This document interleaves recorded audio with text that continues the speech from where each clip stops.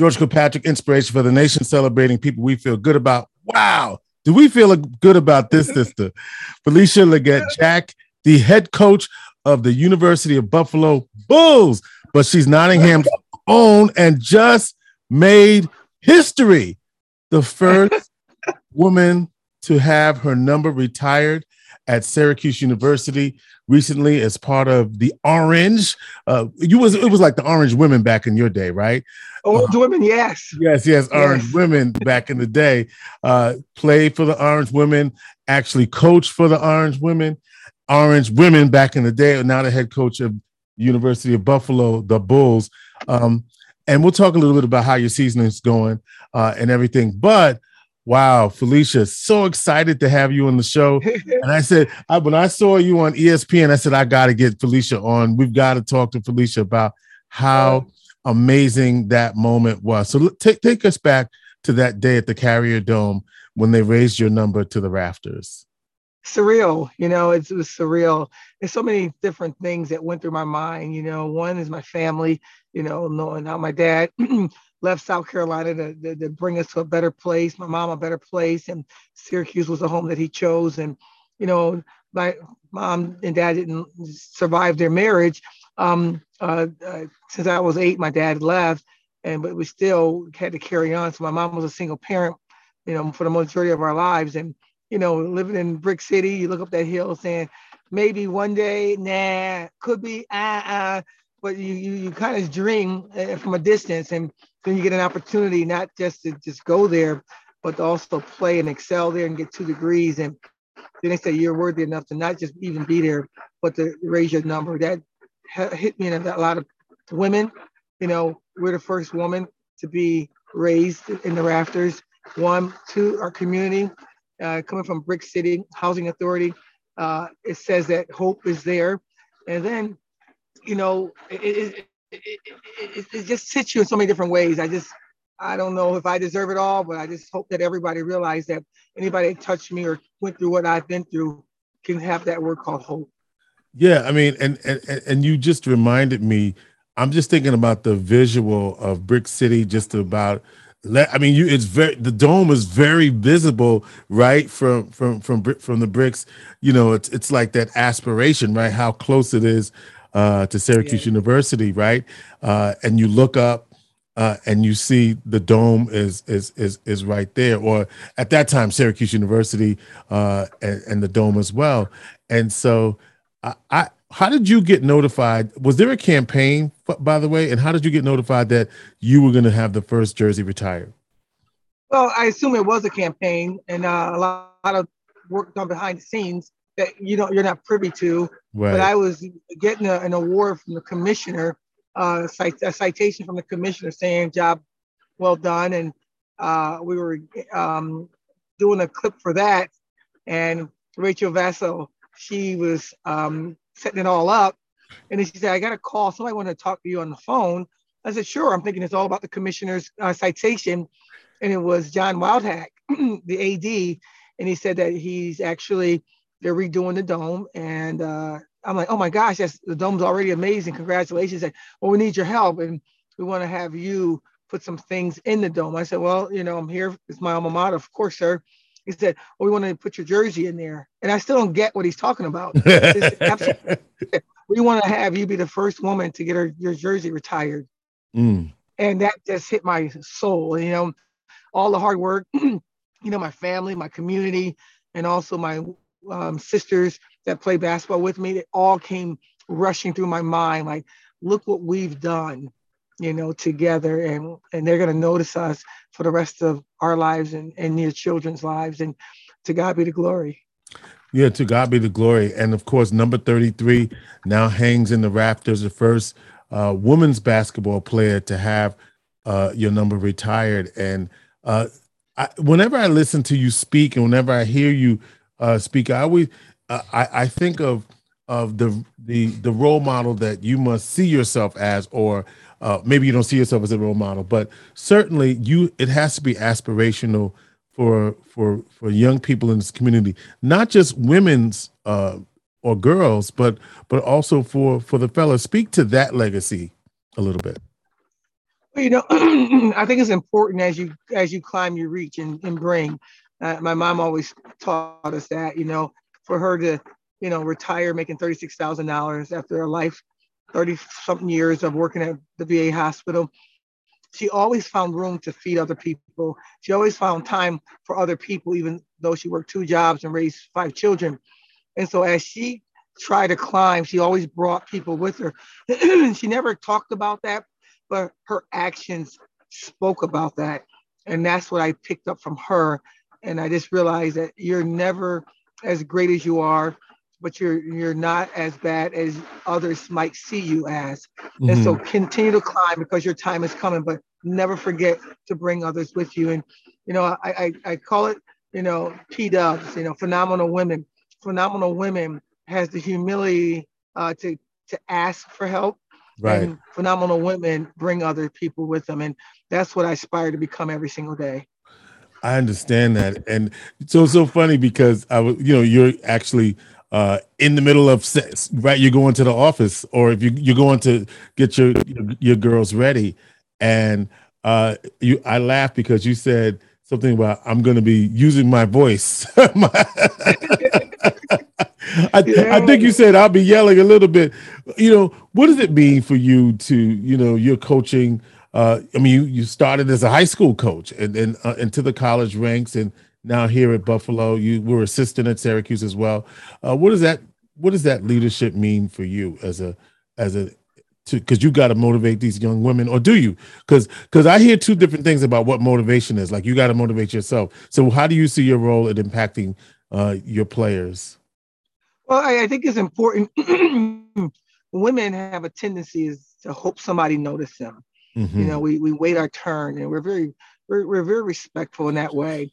And I think that we lack respect when we don't use our voice. I think that the three words that we use here a lot is we too matter, and Hmm. we have to, in order to own that power. You have to use your voice. You got to be right. You got to be wrong. You got to be something. But they need to know that you're in the room. And I think we're about 51% of the population, if not 52%. And so we're the majority, but yet we don't have the majority of opportunities.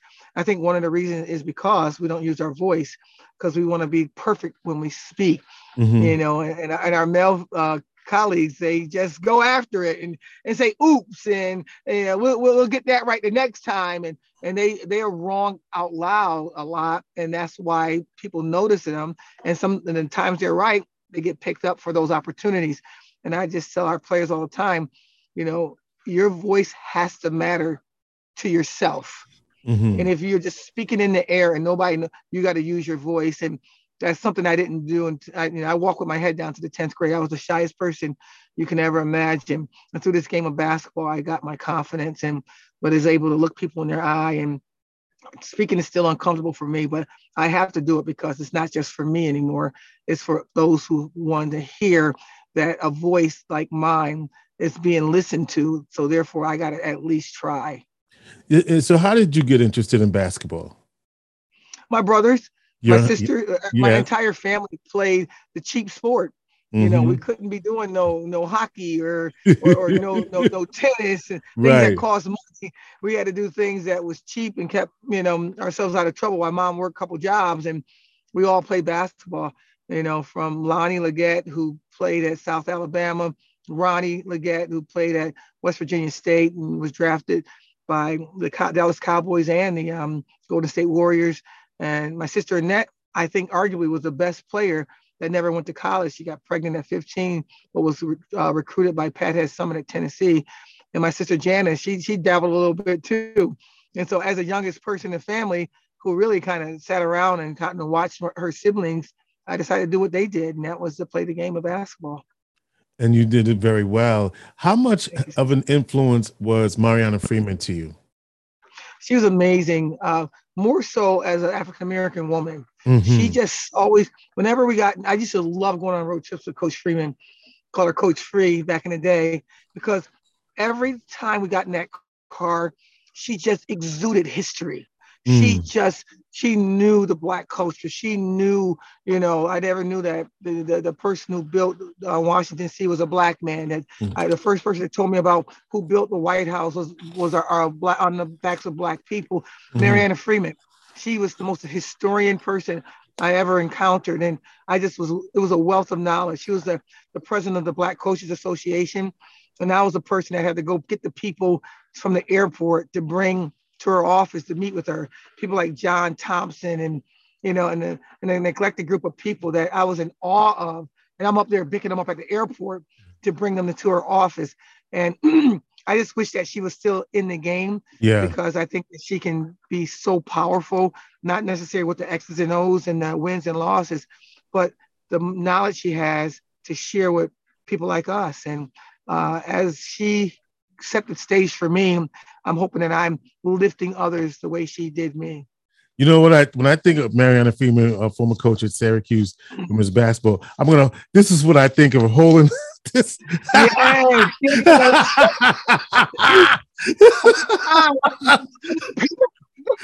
So for those of you who are listening on the radio, I've got I got a piece of paper balled up in my hand, because she would always have this. So what was that she had in her hand? You know what's so interesting? It's a something that came from Vivian Stringer. Okay, it's her notes, and so Vivian Stringer used to do that. Marianna Freeman did that, and if you notice, the winningest coach in our women's basketball right now is the highest paid woman in the history of Black women, Dawn Staley.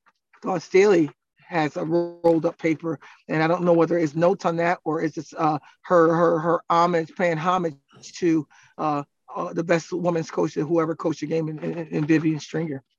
Do you think that women's basketball, with the dominance of UConn, for example, has finally etched us? What about the state of women's basketball? Do you think it's where it needs to be in terms of how we view it? Obviously there's more opportunities right now than there ever been. We have a WNBA. What do you think?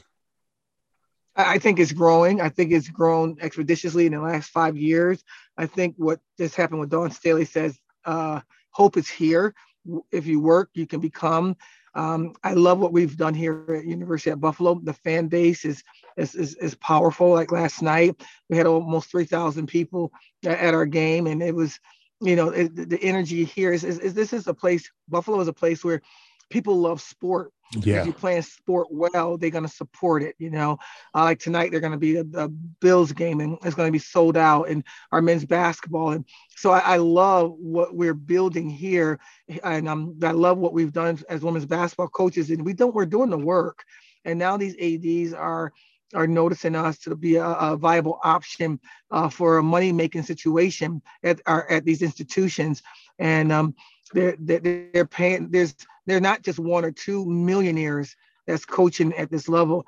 It's 20, 30 coaches that's well over $1 million base salary. I'm not one of them, of course, but I like that there's no ceiling in it anymore. If you just keep working and keep your head down, great things are happening for women's basketball. I just love that, women's coaches are in the NBA.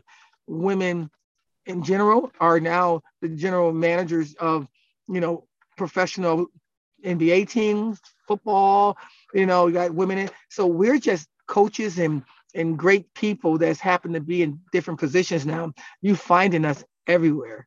I know you may not want to, but what about Coach Q here at Syracuse? What's your feeling about that?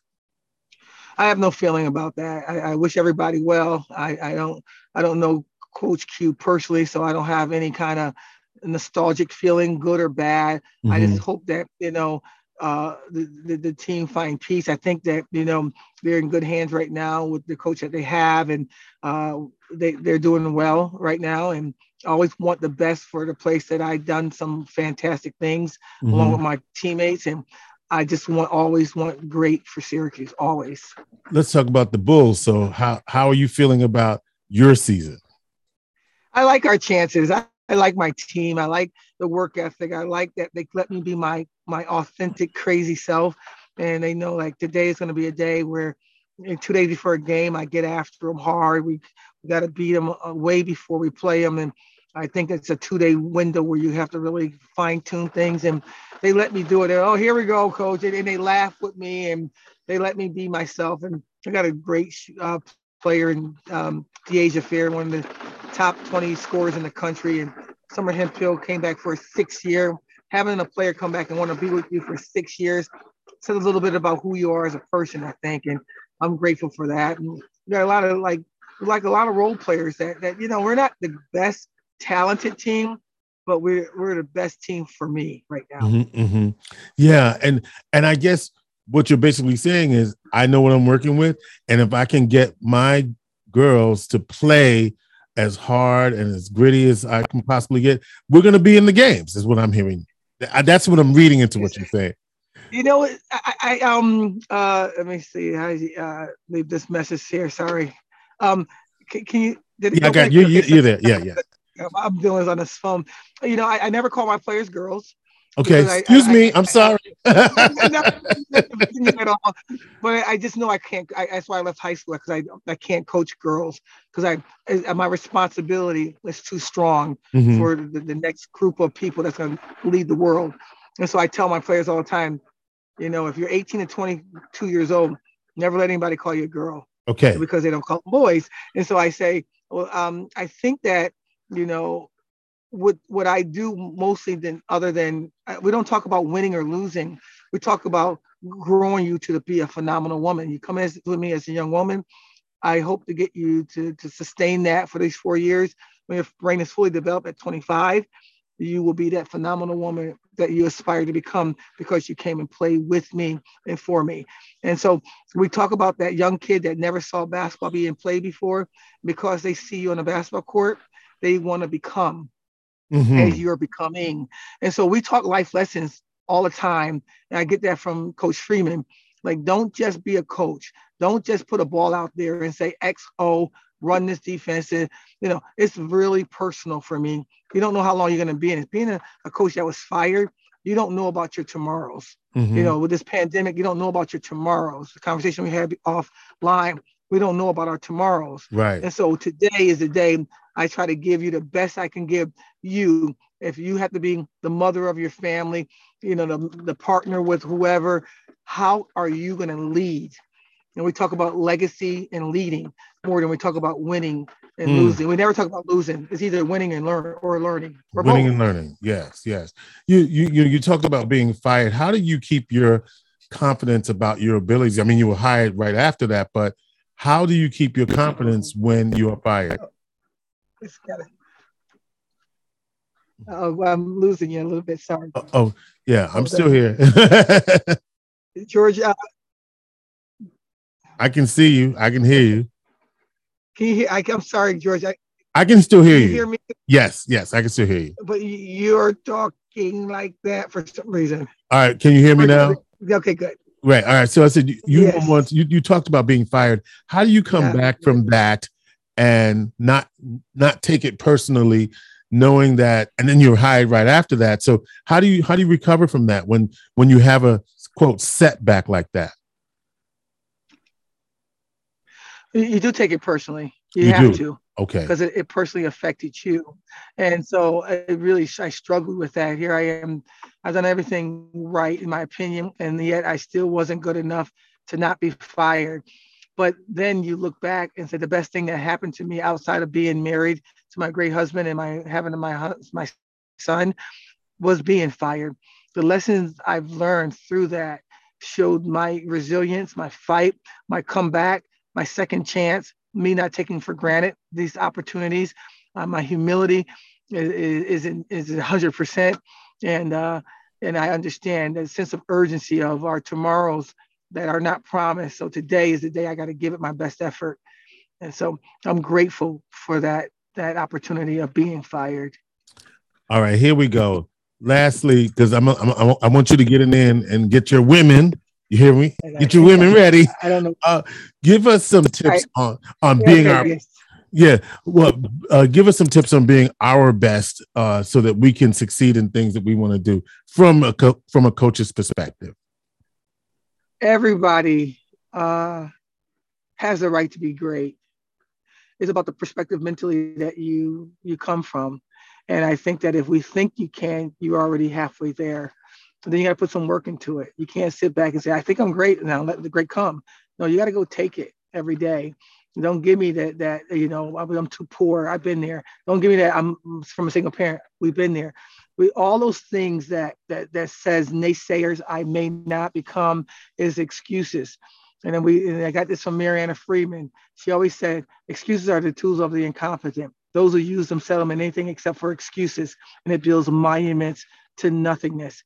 Our four words we use here is, what is the solution? If you want greatness, find that solution to greatness and go take it every single day. Felicia Leggett Jack, first women's basketball player to have her jersey to be retired at Syracuse University. Number 33, when you go to the basketball games and football games, whatever, number 33 will be in the rafters, a legacy for our community. And she's our own from the Ham, right? When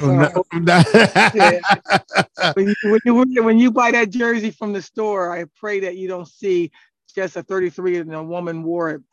I hope that 33 means the same kind of thing that the 44 means to the men's side, that somebody decided to just roll her sleeves up and work hard. And she came from your community and she is becoming, we're not there yet, but the fight is real, but we're equipped for the fight. So that's what 33 means now, guys. And, when you wear that number, embrace that number, because it's called blue collar work. So fitting. Felicia Leggett Jack. We love you. We appreciate you. Thank you for making some time for us in the midst of all of that you got going on. She represents for her hometown. Inspiration for the nation. Always. All right. Take care. 315, always in my heart. Love you. 315 represent Inspiration for the nation.